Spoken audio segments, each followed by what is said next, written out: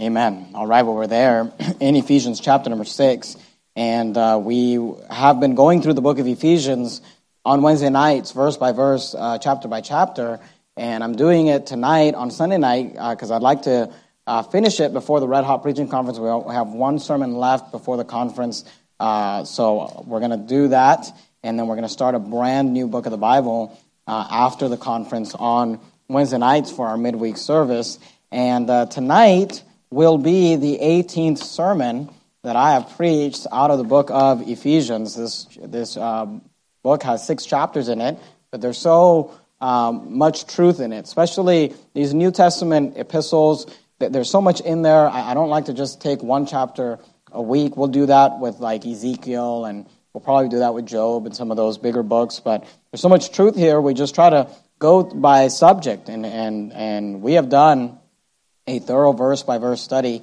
of this book. And you can go on our website and our YouTube channel and find whatever section of this book you want, and we've not left any stone unturned. It feels like we've been in this book longer maybe than usual because of the fact that we actually started the book of Ephesians November 27th, 2019. And that doesn't account for 18 weeks of sermons, but if you remember, between March 12th and May 12th, we took a break from the book of Ephesians because of the lockdowns and coronavirus and you know, all of that. And so now we got back to it once we got back into church, and we're finishing it tonight. So I want you to notice that there are 2 major themes, 2 major subjects in the few verses that we have left. We've already preached through Ephesians 6, 1 through 17, so we're going to start in verse 18 and move our way down. There are 2 major subjects, and they are 2 subjects that I feel like we've been talking a lot about in the last several weeks, and I feel like maybe it's just this is what God wants us to talk about for now, but we're going to be looking at this idea of prayer and soul winning, and we're just going to walk through these verses, and we're going to make application as we go along. So we'll start with prayer, and if you are taking notes, and I always encourage you to take notes, I want you to notice several things that the Apostle Paul emphasizes about prayer in these verses. Ephesians chapter 6, look at verse 18. He says this: praying always with all prayer and supplication in the Spirit, and watching thereunto with all perseverance and supplication for all saints. First thing I want you to notice is that he says praying always with all prayer and supplication. The word prayer simply means to ask for something or to make a request. And the word supplication actually is defined as the action of asking or even begging for something, asking for someone to supply your need. And I want you to notice that is what prayer is. When you boil down prayer, it is the act of asking God for your needs. Now keep your place there in Ephesians chapter 6. That's our text for tonight. But go with me, if you would, to the book of Philippians chapter 4. Just one book over, Philippians chapter 4. And I want you to notice, because if you talk to these real deep theologians, or if you read a book on prayer, written by a theologian, they're going to give you all these complicated definitions. They're going to tell you that prayer is, coming to God in adoration, and, and they'll give you like a 12-step program for praying, and you got to do this and you got to do that. But when you study the Bible, you find that in the Bible, prayer is simply this: bringing your requests to God, bringing your needs to God, praying and asking God. And of course, we should worship God during our time of communion, and we should praise God and all those things. When we're talking about prayer, we are referring to the fact that we are asking and making requests of God. Philippians chapter 4, look at verse 6. Notice what the Bible says. Be careful for nothing. Now, when the Bible says there, be careful for nothing, that's not talking about like don't be cautious. The word care in our King James Bible is the word that you and I would use today would be the word anxious. He says, be anxious for nothing. He says, be nervous about nothing. He says, don't worry about anything. He says, be careful for nothing, but in everything, notice our words, by prayer and supplication with thanksgiving. Notice he says, let your requests be made known unto God. And when we talk about prayer, we've got to begin with this idea, number one, of the petitions of prayer. The petitions of prayer. And it is this. Look, and here's the question that I have for you. And we've been talking a lot about prayer over the last several weeks, and I just feel like this is what God wants us to deal with. But when we're talking about prayer, we're talking about you making requests, you having petitions to God. Go to the book of Matthew, if you would, in the New Testament, the first book of the New Testament, Matthew chapter 7, should be fairly easy to find. And don't answer this out loud, and I want you to just think about this in your own mind and your heart, but ask yourself, do you have a time in your day when you pray? You have a time, and I'm not talking about, when you pray to eat. Thank you, Lord, for this food, bless our bodies, amen, as the fork is making its way to your mouth, I'm talking about, do you have a time set aside during the day when you make your requests are made known unto God, when you bring your petitions to the Lord? Because whether you get this or not, God wants to supply our needs.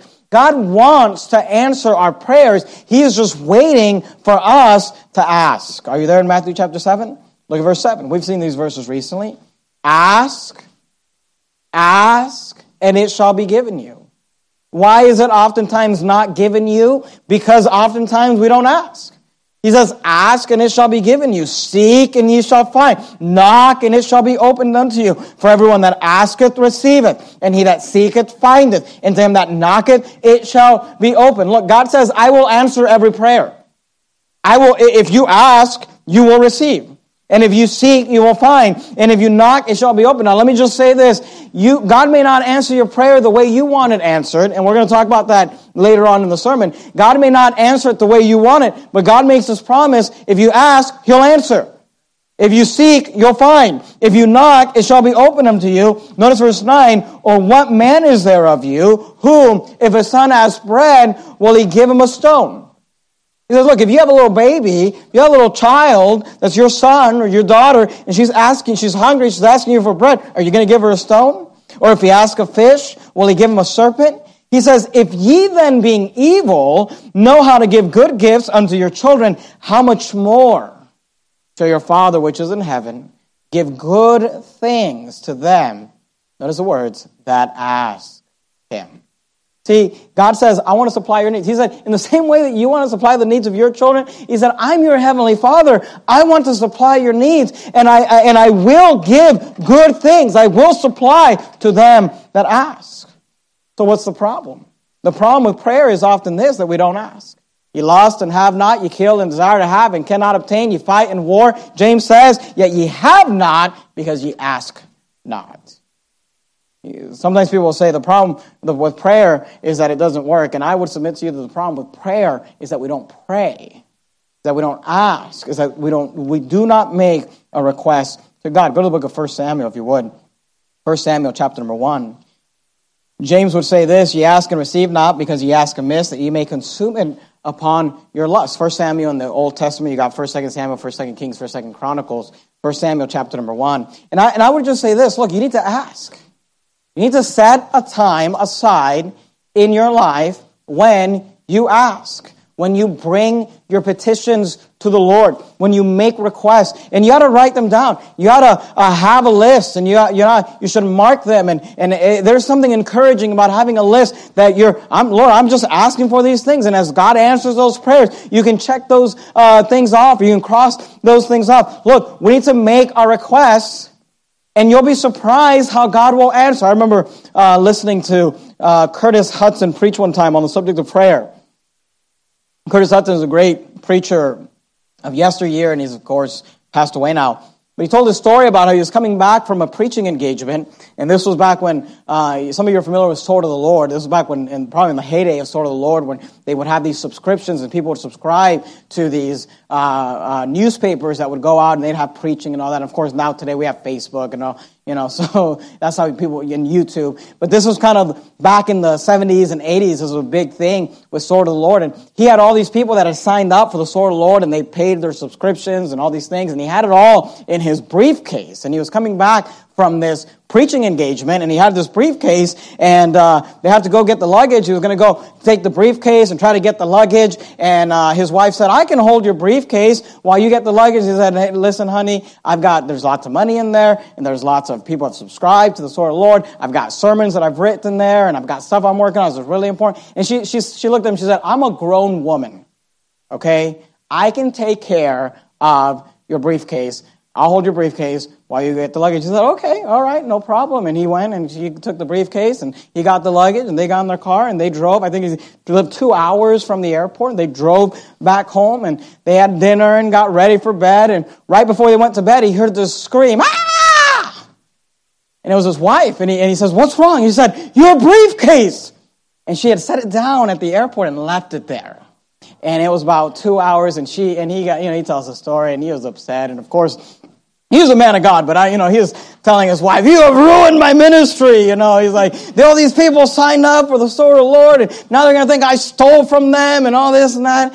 And she said, well, pray and let's go. And he said, there's no way that briefcase, that was 2 hours ago and this and that. They got in the car and their son got in the car and they started driving towards the airport. And his wife said, you ought to pray. And he was upset in the flesh. And he said, okay. And he started praying. And he was praying kind of sarcastically, just kind of taking jabs at his wife. And he said, Lord, you are the God that parted the Red Sea. You are the God that stopped the sun in the air. And if you want to, God, you can send down some guardian angels and guard that briefcase because we know that that briefcase is not there. Amen. And he drove the rest of the way in silence, just angry. And he tells the story. He gets out of his car. He starts going to the area where the briefcase, where they'd left the briefcase, and a cop stops him. And he says, where are you going? And he said, I left my briefcase. He said, did you lose the briefcase? And he said, well, I didn't lose the briefcase. My wife lost the briefcase, but, she's a grown woman, so she can do that. And the cop said, we have your briefcase. And he said, walk with me. And he walked him over there. And when he walked over there were 4 armed police officers surrounding that briefcase. And he said, what are these cops doing? And he said, they're guarding the briefcase, making sure nobody touches it. And he said, why? And they said, well, they're waiting for the bomb squad to come and make sure that there's not a bomb in it. But here's the point. He prayed that there would be guards sent from God to keep the briefcase safe. And he got there, and there were guards sent from God to keep the briefcase safe. And here's all I'm telling you. Here's all I'm saying. You have not because you ask not. The reason that we don't get answered prayers from God is because we don't make requests to God. And here's all I'm trying to get you to do. Get in the habit of asking God. Asking God for something big, for something great, for your life, for your family. Look, ask God for big requests. I was thinking recently, and I didn't ask permission to give this illustration. I hope it's okay, but I was thinking recently about little baby Arabella. And the Sweeten family. They've been praying, and we've been praying for, years for this baby. It reminded me of this verse, 1 Samuel, if you're there, 1 Samuel chapter 1. Remember Hannah? She'd been asking for a baby. 1 Samuel 1:27, when God gave them a baby, notice what she says. She says, for this child I prayed, and the Lord hath, notice these words, given me my petition, which I asked of him. See, prayer is asking.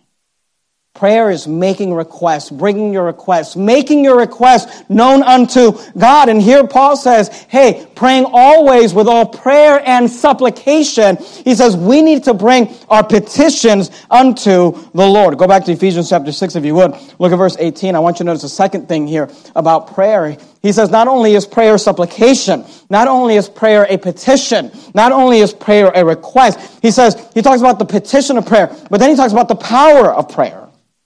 Notice verse 18. Praying always with all prayer and supplication. Then he says these words, in the Spirit.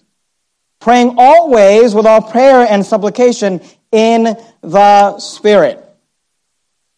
And it's interesting because I just had somebody ask me about praying in the Spirit. And it's just kind of interesting that I was preaching tonight from Ephesians chapter 6, where Paul says, praying always with all prayer and supplication in the Spirit.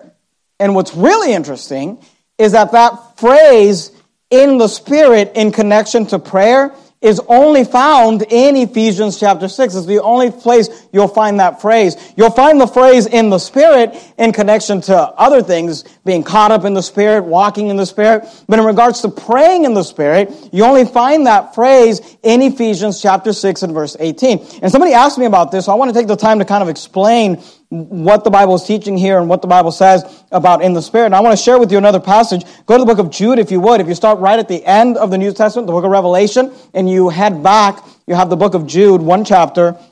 Look at verse number 20. Now, Ephesians 6:18 is the only passage where you find prayer and supplication being referred to in the Spirit. In Jude 1:20, you do have something extremely similar, but worded different. Jude 1:20 says this, "But ye, beloved, building up your most holy faith, praying in the Holy Ghost." So here we are told to pray in the Spirit, and we're also told to pray in the Holy Ghost. Now, what does this mean? Go to the book of Acts, if you would, Acts chapter number 2.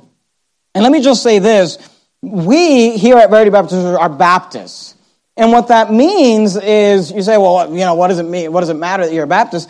I bring that up to say this. As Baptists, we are biblicists, which means that the Bible is the final authority of all matters of faith and practice in our church. So what that means is, whenever a question is asked, what does praying in the Spirit mean? The only way that we can answer that question is by saying, well, what does the Bible say about that? What does the Bible teach about praying in the Spirit, about praying in the Holy Ghost? Because today, there's a belief where people say praying in the Spirit is speaking in tongues. And it'll be often used by the charismatic movement and the Pentecostal movement. Well, it'll say, when you speak in tongues, you're praying in the Spirit. And I want to show you why we don't believe that here at Verity Baptist Church. First of all, there's only 2 times where you find that phrase used. Ephesians chapter 6, praying always with all prayer in the Spirit. And I want you to notice that in that chapter, in fact, in that entire book, there is no mention of speaking in tongues.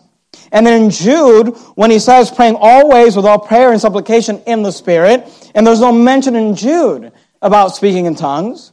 Now, the reason I had you go to Acts chapter 2, because I want to take some time to kind of answer this, because I want to answer it with the Bible. What does the Bible say? What do we believe about speaking in tongues? What do we believe about tongue speaking? Acts chapter 2, look at verse 1. Well, look, we can only believe what the Bible says. We can only derive our beliefs from the Word of God. So I want you to notice what the Bible says, Acts chapter 2, verse 1. And when the day of Pentecost was fully come, and of course Pentecost was a celebration, it was a holiday where many Jews came from all over the world back into Jerusalem to celebrate this. And this is where the Pentecostals will take their name from, Acts chapter 2. He says, when the day of Pentecost was fully come, they were all with one accord in one place. And suddenly there came a sound from heaven as of a rushing mighty wind, and it filled all the house where they were sitting. And there appeared unto them cloven tongues like as of fire, and it sat upon each of them. So I want you to notice, on the day of Pentecost, you had this miracle happen where there came a sound from heaven as of a mighty rushing wind. And this was something that God did, all right? This is not something that they used microphones with, or they used speakers and technology. God brought this mighty sound. And not only that, but the Bible says that there were cloven tongues like as of a fire, and it sat upon each of them. Notice verse 4. And they were all filled with the Holy Ghost. Now here the Bible talks about being filled with the Holy Ghost, and I preached sermons about the filling of the Holy Ghost in the past, and I'm not going to delve into that tonight. But this is why they'll say, well, praying in the Spirit is speaking in tongues, because they were filled with the Holy Ghost. But I want you to notice what the Bible says happened on the day of Pentecost. And they were all filled with the Holy Ghost and began to speak with other tongues as the Spirit gave them utterance. Now, if you stop right there, and you might say, well, there you go, speaking with tongues in the Spirit as the Spirit gave them utterance. But keep in mind that we must allow the Bible to define itself. We're biblicists. We have to allow the Bible to tell us, okay, so what does this mean? When it says that they began to speak with other tongues as the Spirit gave them utterance, what is that referring to? Notice verse 5. And there were dwelling at Jerusalem Jews, devout men.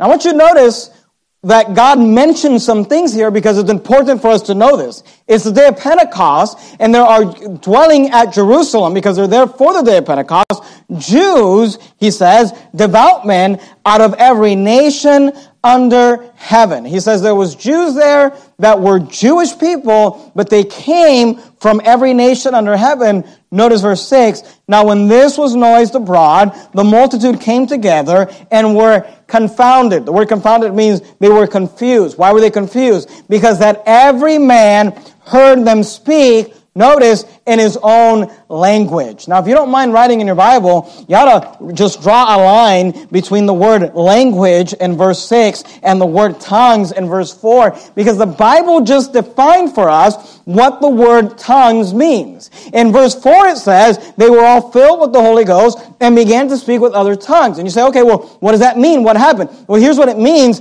that there was devout men out of every nation, and every man heard them speak in his own language. So I want you to notice that on the day of Pentecost, when the 120 came down, filled with the Holy Ghost, and began to preach, they were speaking languages that people understood, that these men from every nation under heaven understood. And in fact, they were confounded because that every man heard them speak in his own language. Look at verse 7. And they were all amazed and marveled, saying one to another, behold, are not all these which speak Galileans? Notice the context. What they're saying to each other is, these people that are speaking our languages, aren't they all Galileans? Galilee was the local area there. They're saying, aren't these all locals from this area? Aren't they all local people that live here in Galilee? Look at verse 8. And how here we, every man in our own tongue, wherein we were born. I want you to notice, and if you don't mind writing in your Bible, you should draw a line between the word language in verse 6 and the word tongue in verse 8, because now the Bible is not only defining this word, but it's using it interchangeably. Verse 4, tongues. Verse 6, language. Verse 8, tongue. And these guys, they're confused and they're amazed because they're saying, hey, aren't these all Galileans? Aren't these all locals? How hear we every man in our own tongue, in our own language, wherein we were born? Now notice verse 9. Now look, that's pretty clear, isn't it? I mean, it's pretty clear that these 120 were speaking languages that these people that came from all over the world were able to understand. They were not speaking languages that were just languages that nobody understood, or languages that most people don't understand, or heavenly languages. They were speaking tongues and languages from every nation. But just to make sure that that's what you get from this passage, in verse 9 and 10 and 11, God gives us a list of 15 different locations of the languages they were speaking. Look at verse 9. Parthians and Medes and Elamites, and dwellers in Mesopotamia, and in Judea, and in Cappadocia, and Pontus, and Asia, and Phrygia, and Pamphylia, and Egypt, and in the parts of Libya, about Cyrene, and strangers, the word stranger means foreigners, of Rome, Jews and proselytes, Cretes and Arabians. Notice what they say, last part of verse 11. We do hear them speak in our tongues the wonderful works of God. You say, well, Pastor Jimenez, do you believe in tongue speaking? Well, if you're asking me, do I believe what happened in Acts chapter 2? Absolutely. I believe everything the Bible says. Do you believe in tongue speaking like the modern charismatic movement does, where they have church services and people get up and speak in tongue and they don't know what they're saying and nobody knows what they're saying and someone has to interpret it because it's a angelic language? Well, here's the thing. I don't know where you got that from, but that's not what happened in Acts chapter 2.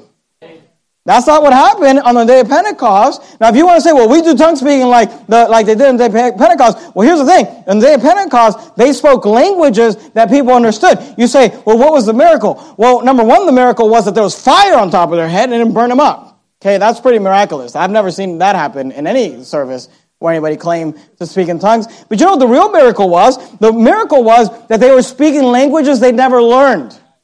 They never learned these languages. They didn't know these languages. And the Holy Ghost was giving them the ability to walk up to someone who spoke Spanish, someone who spoke Mandarin, someone who spoke Italian, someone who spoke... They were being able to use the languages they never learned. And the people were confounded, saying, how do we hear them speak in our own language, or in our own tongue, or in our own tongues, the wonderful works of God? So what happened on the day of Pentecost? Here's what happened.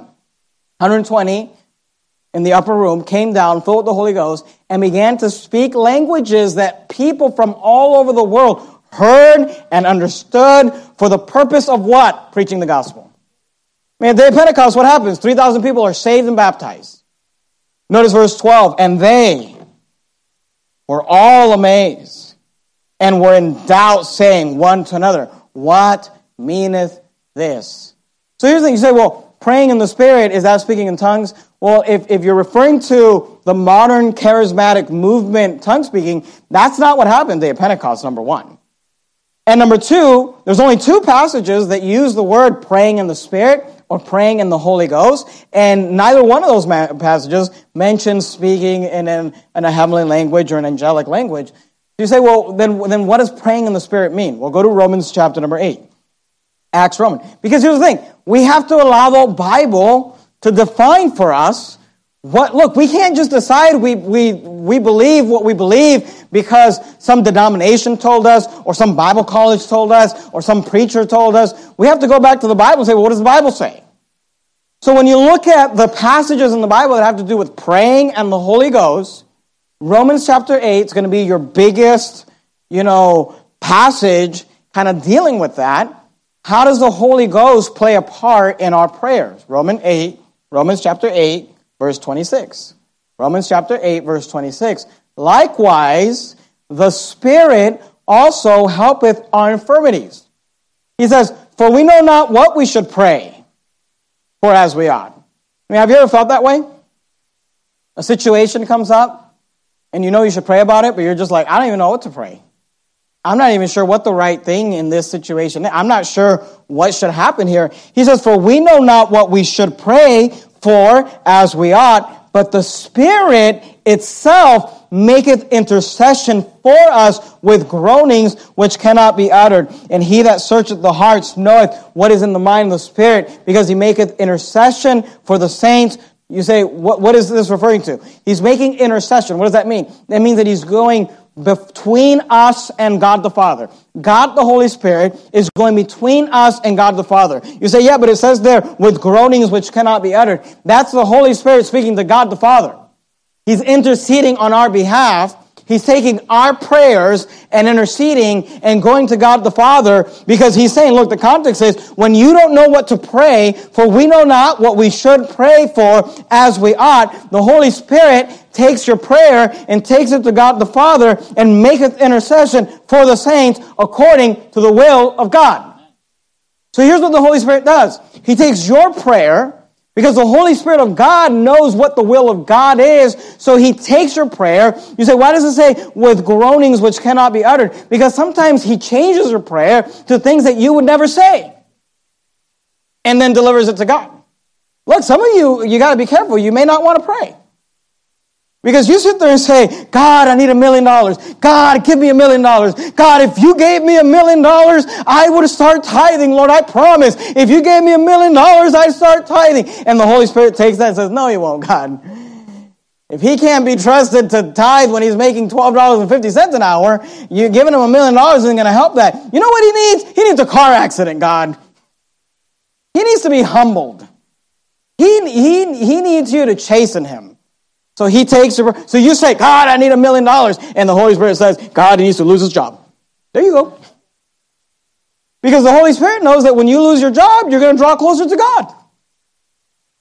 So you sit there and say, God, I need you to give me, this fancy house. And the Holy Spirit's like, no, he needs to just start going soul winning, God. So just, make him lose his house. And I'm not saying he makes the opposite. I'm just saying that the Holy Spirit takes your prayer. You say, what does it mean to pray in the Spirit? Here's what it means to pray in the Spirit. You walk up to God and you say, God, there's this situation. I'm not even sure what the right thing to do. Lord, I'm telling you, this is how I pray. This is how my wife and I pray. We walk up to God and we say, Lord, I'm not even sure what the right thing to do is. I'm going to make a request. Here's the request, Lord. Here's what I'm asking for. But I'm not even sure if that's right, Lord. So I'm praying in the Spirit that the Holy Spirit would conform my prayer according to your will.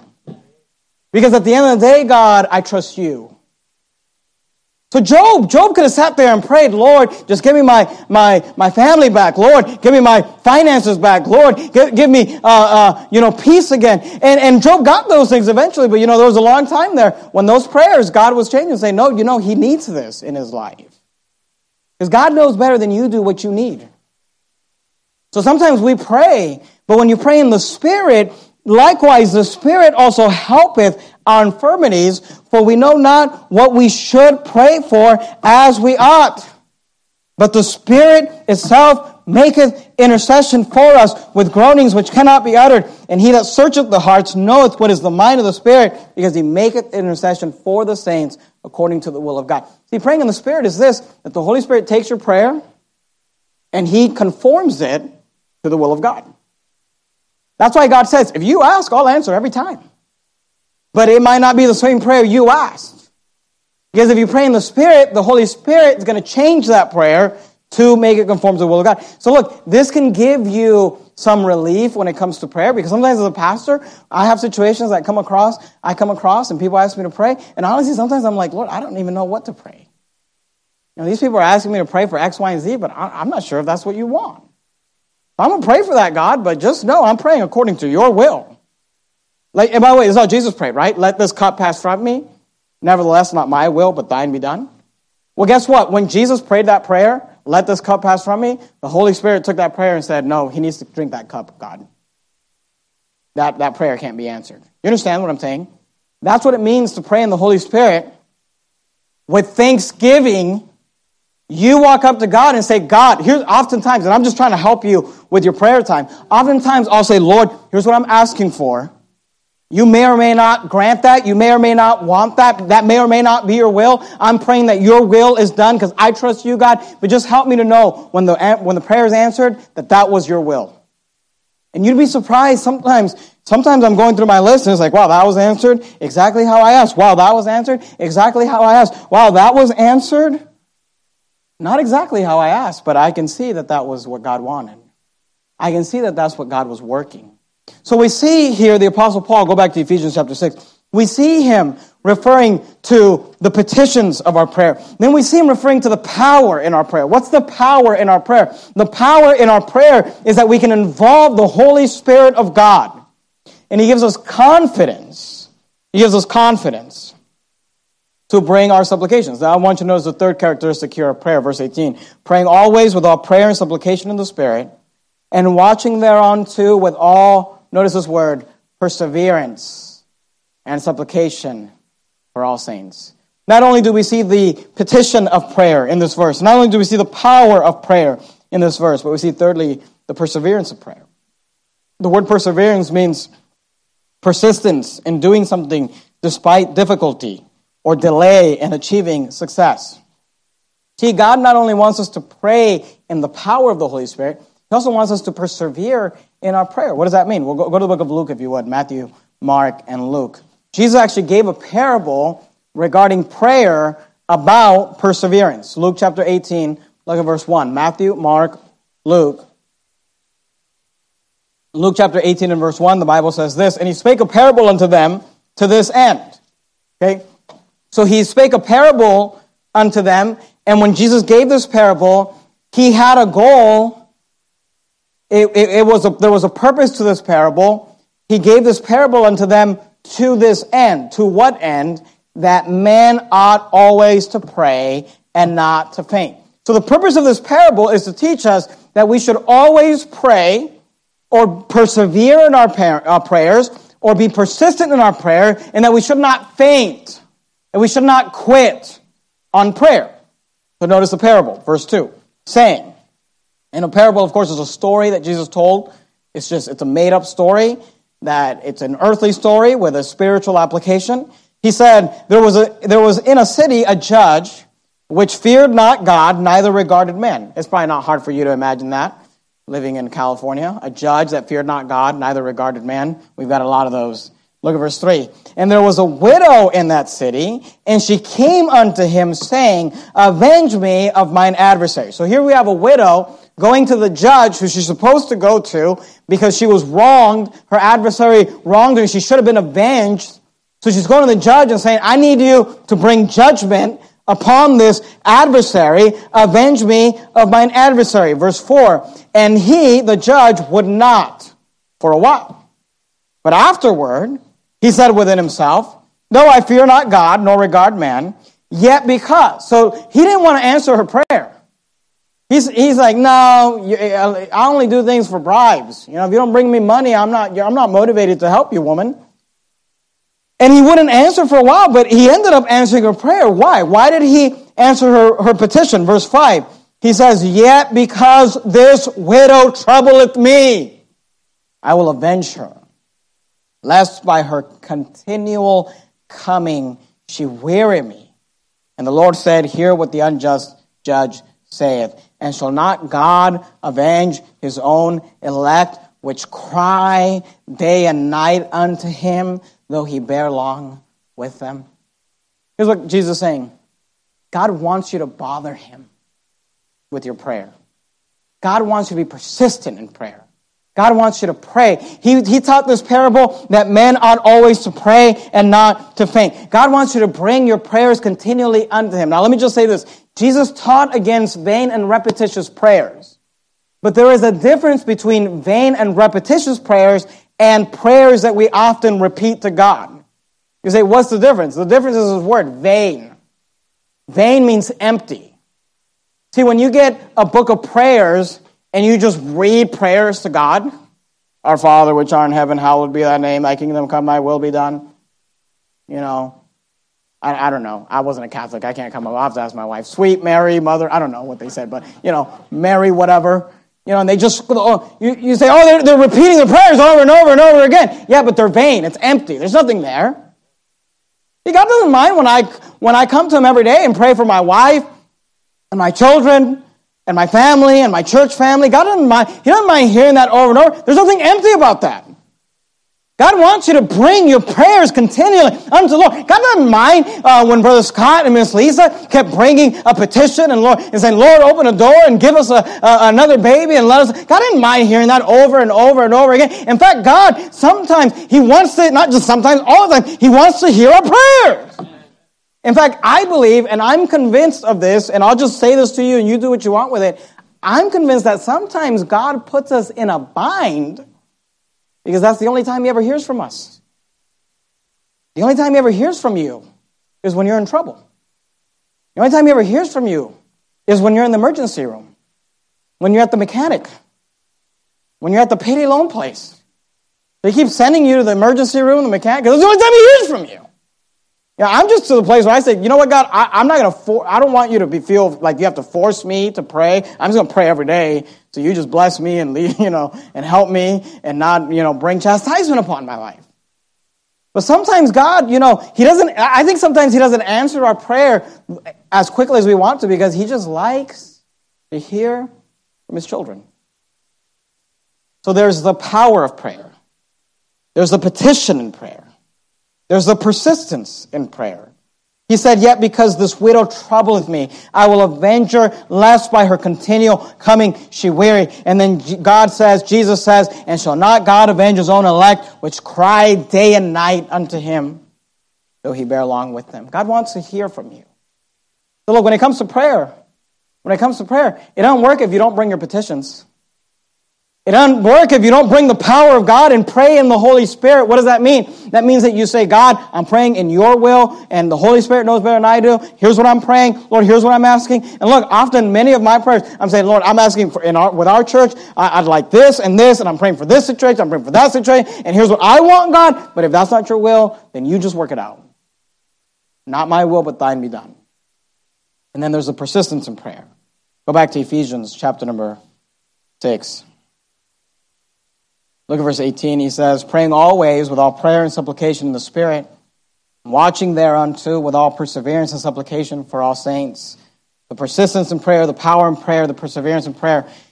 Then in verse 19, he kind of shifts gears. And we're going to shift gears in this sermon. And he stops talking about prayer and he starts talking about soul winning. Notice verse 19. He says, and for me. And the way that he's connecting this is because he just got done talking about prayer, and in verse 19, he's actually going to put in his prayer requests. So just like we have a time where you put in on your communication card, you write a prayer request, we put it on the prayer list, and then we pray for it. This is the Apostle Paul submitting his prayer request to the church at Ephesians 6, verse 19, because he just got done talking about prayer, and now he's going to tell them, here's how I want you to pray for me, Ephesians 6:19, and for me, that utterance may be given unto me, that I may open my mouth boldly to make known the mystery of the gospel. I want you to notice several things here about soul winning. We'll try to move through this quickly. Number one, he talks about how we should communicate in our soul winning. Notice the word utterance. He says that utterance may be given unto me. The word utter or utterance means a spoken word, a statement, or a vocal sound. Go to the book of Colossians if you would. Colossians chapter 4. You're there in Ephesians, Philippians, Colossians. And here's the point. Soul winning doesn't work if you don't open your mouth. Okay? You have to actually go and confront people and communicate with people and bring the gospel to them. It doesn't work if we don't actually go and talk to them. Colossians chapter 4, look at verse 3. Notice how Colossians 4:3 is very similar to Ephesians 6. He talks about prayer and soul winning. Verse 3, withal praying also for us that God, notice, that God would open unto us a door of utterance to speak the mystery of Christ, for which I am also in bonds. Notice verse 4, that I may make it manifest. I love these words, as I ought to speak. The word manifest means this, to show clearly. Look, when it comes to soul winning, your goal is this, to communicate clearly. That's it. I think sometimes, and I'm not trying to belittle anyone, and I hope you don't take it that way. But sometimes people, they make a big deal about soul winning, and they're like, I'm not ready, and I can't do it. Look, so if you're saved, you can go soul winning. In fact, let me rephrase that. If you're saved, you should go soul winning. You say, why? Because look, Jesus called it being a witness.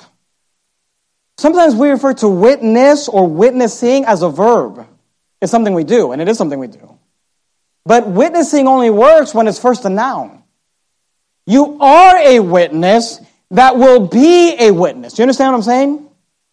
He talks about the Holy Ghost coming upon you, and ye shall be witnesses unto me. You are going to be a witness. You should be a witness verb, but you first are a witness noun.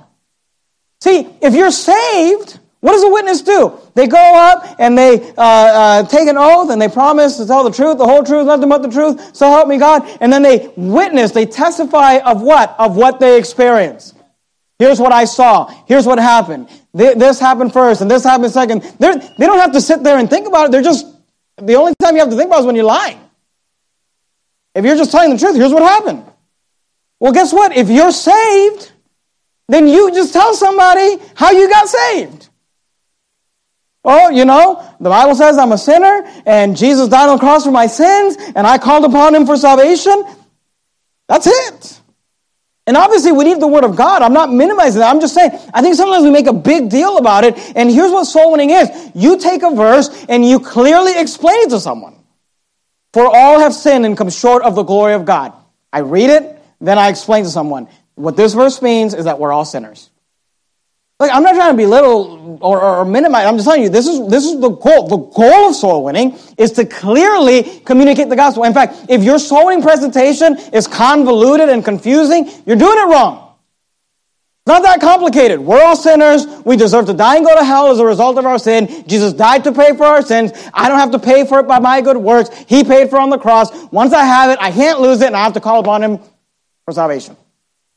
Just communicate it clearly. Now look, obviously the more you do it, the more you go, you can add other verses and you can add illustrations and you can add, look, all of that is good. But the point is this, that I may open my mouth boldly to make known the mystery of the gospel.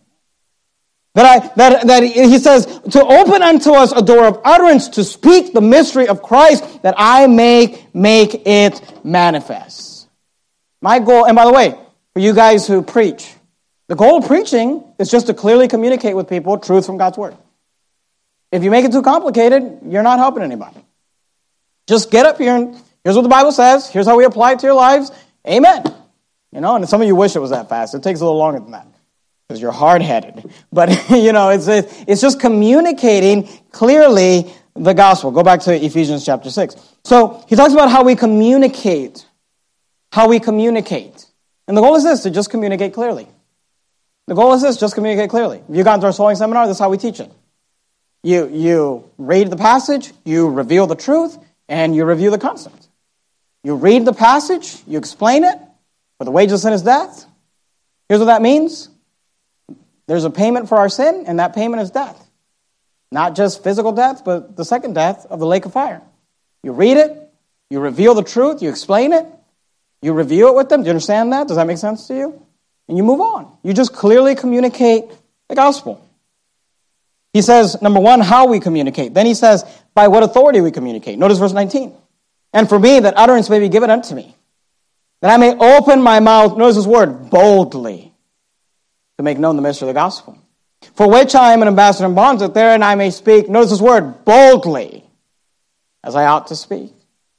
See, we need to not only communicate clearly, but we need to communicate boldly.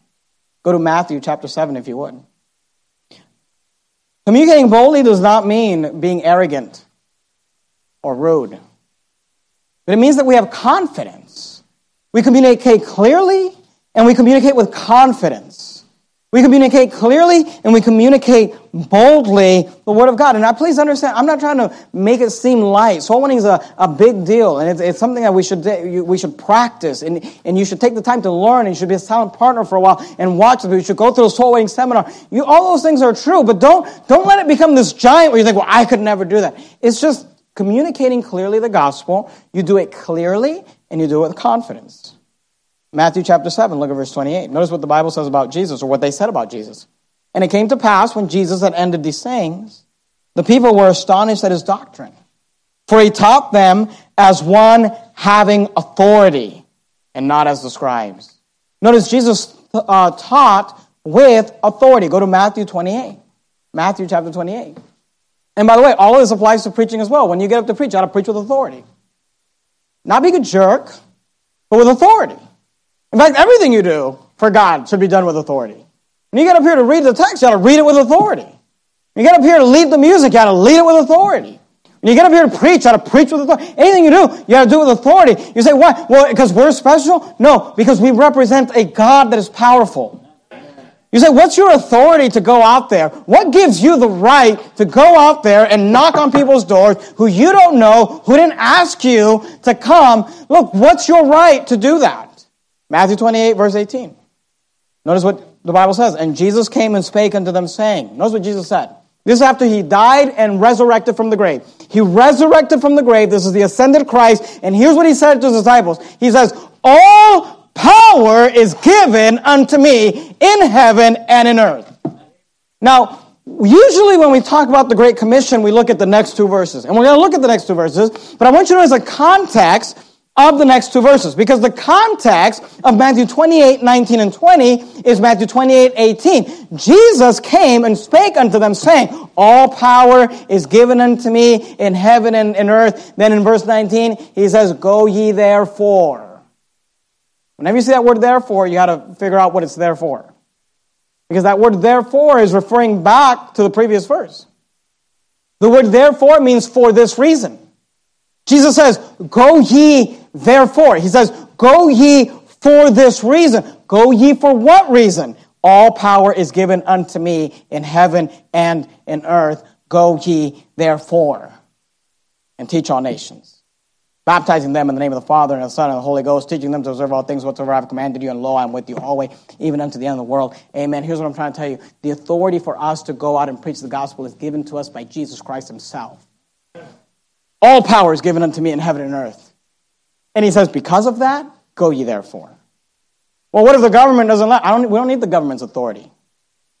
What if they pass law? It doesn't matter. My authority comes from the Lord Jesus Christ. Our boldness comes from Jesus Christ. And I'm not talking about being jerks. I'm not talking about being out there, being arrogant or being mean. But I'm saying we had to walk out there saying, hey, I'm here on the authority of the Lord Jesus Christ. All power is given unto him in heaven and in earth. And he sent me to tell you. Go ye therefore. Go to John chapter 20. John chapter 20. Matthew, Mark, Luke, John. John chapter 20. Look at verse 21. John chapter 20, verse 21.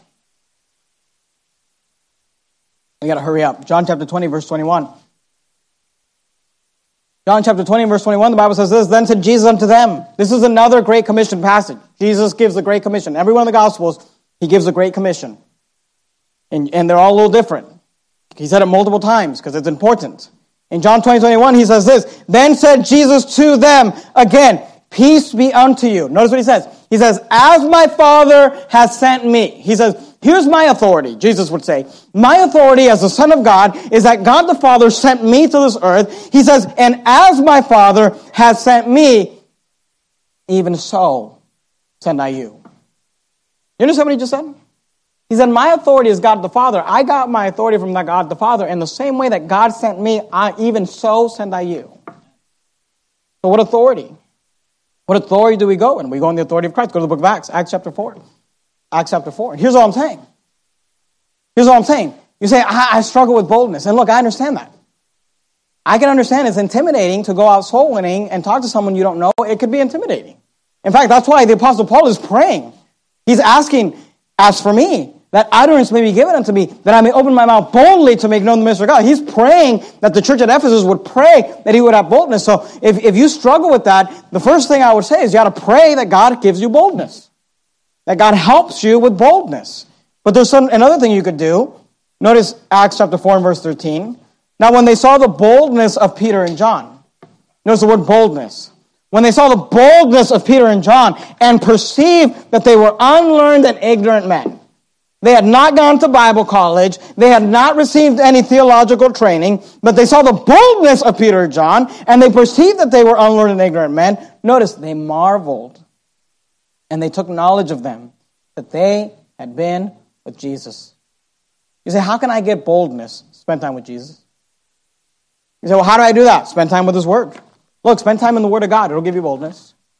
You say, Pastor Menace, how do you have the boldness to get up there 3 times a week and tell people, you need to do this, and you need to do that, and you need to stop doing this, you need to stop doing that? Well, here's the thing. I wouldn't have that boldness if I just had to tell you, like, you need to do this. I don't know what you should do. That's why when I'm praying, I'm like, God, I don't know what to do. The Holy Spirit needs to take care of this one because I'm not sure. But you know, I can get up here and preach with boldness. You know why? Because though I don't have all the answers, I know this book has all the answers. And if I can stand up and say, hey, I'm not sure what you're going through. If you told me your story, I might cry with you. And if you told me your story, I might, you might sway me. But at the end of the day, this is what the Bible says. Thus saith the Lord God. And here's what it says. I can say that with boldness. Well, let me tell you about my husband and why I want to leave. Look, you might tell me about your husband, and I might want to leave him by the time you're done with your story. But God says, don't get a divorce. I can say that with boldness. I don't have to question it. God says to spank your children. God says to, whatever. Look, whatever the Bible says, we can have boldness in knowing that God is right all the time. So what gives you the boldness out soul winning? Telling people they're going to go to hell? Well, look, you got to do it kindly. You got to use some tact. But my authority comes from Jesus Christ. And I'm preaching the Word of God. I can have boldness in knowing that I'm preaching the truth. Go to Ephesians chapter 6. Look at verse 20. There's a third characteristic. We got to hurry up. The t-shirts are getting cold. Ephesians chapter 6, verse 20. He says this, for which I am an ambassador in bonds, that therein I may speak boldly as I ought to speak. See, he tells us about how we communicate. We communicate clearly. He tells us about with what authority we communicate. We communicate confidently. And then he tells us of who we represent. Look, we are ambassadors. He says, for which I am an ambassador in bonds. Go to 2 Corinthians chapter 5. We're almost done. We'll be done here very soon. 2 Corinthians chapter 5. If you go backwards from Ephesians, you have Galatians and the book of 2 Corinthians. This word ambassador means an official representative. Or a leader or a head of state. 2 Corinthians chapter 5, look at verse 18. And all things are of God, who hath reconciled us to himself by Jesus Christ. Isn't that what Jesus said? As my Father has sent me, so send I you. God hath reconciled us to himself by Jesus Christ, and hath given to us the ministry of reconciliation.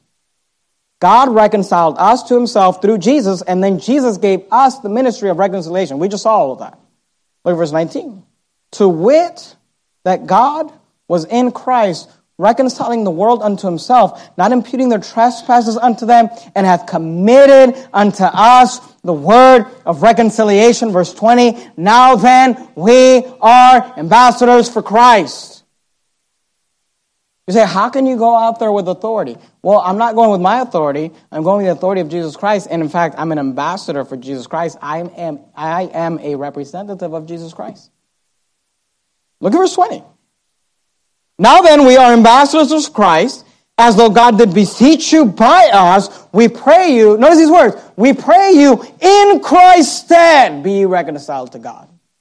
When I stand at that door and I knock the door and I ask somebody, do you know for sure if you died today or you're on your way to heaven? They said, I'm not sure. And I said, well, can I show you from the Bible? And they say, sure. And I sit there and I open the Bible and I begin to clearly communicate and I begin to confidently communicate and I begin to teach them and show them, look, the Bible says you're a sinner. The Bible says that our sin has condemned us to hell. The Bible says Jesus died on the cross to pay for your sin. You don't have to earn it. You don't have to work for it. Once you have it, you can't lose it. All you have to do is by faith call upon Jesus. When I'm sitting there and I'm trying to reconcile them unto God, the Bible says that I'm doing that in Christ's stead.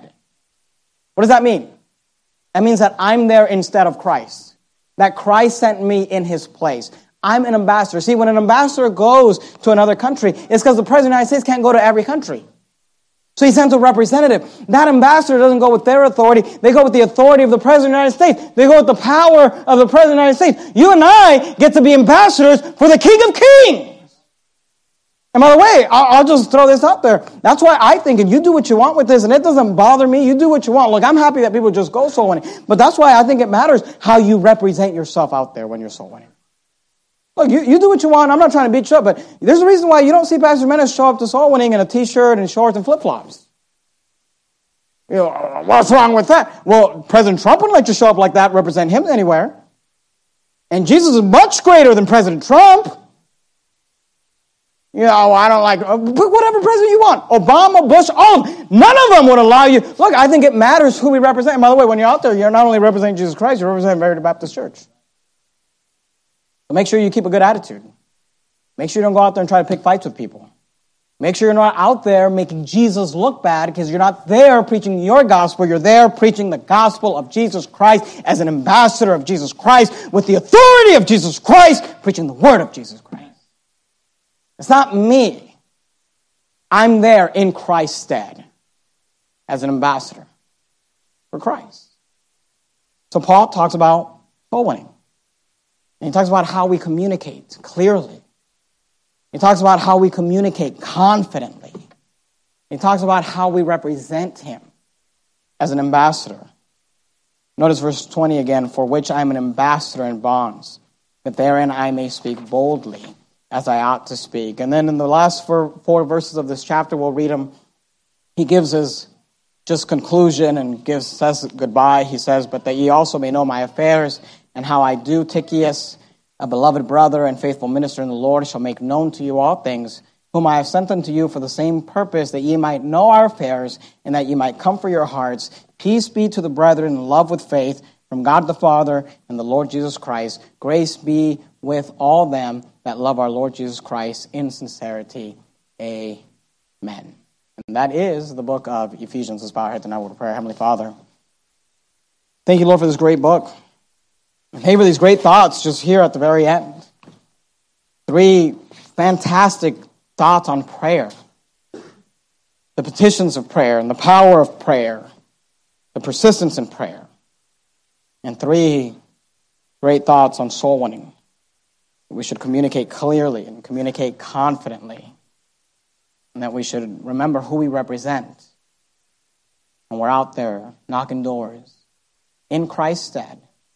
Lord, I pray you'd help us to become a church filled with prayer warriors who bring their requests to you, who make known their requests to you in the Spirit, realizing in the Spirit that the Holy Spirit's going to have to make intercession on our behalf.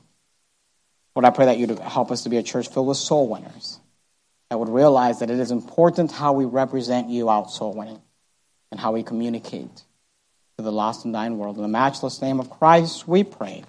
Amen.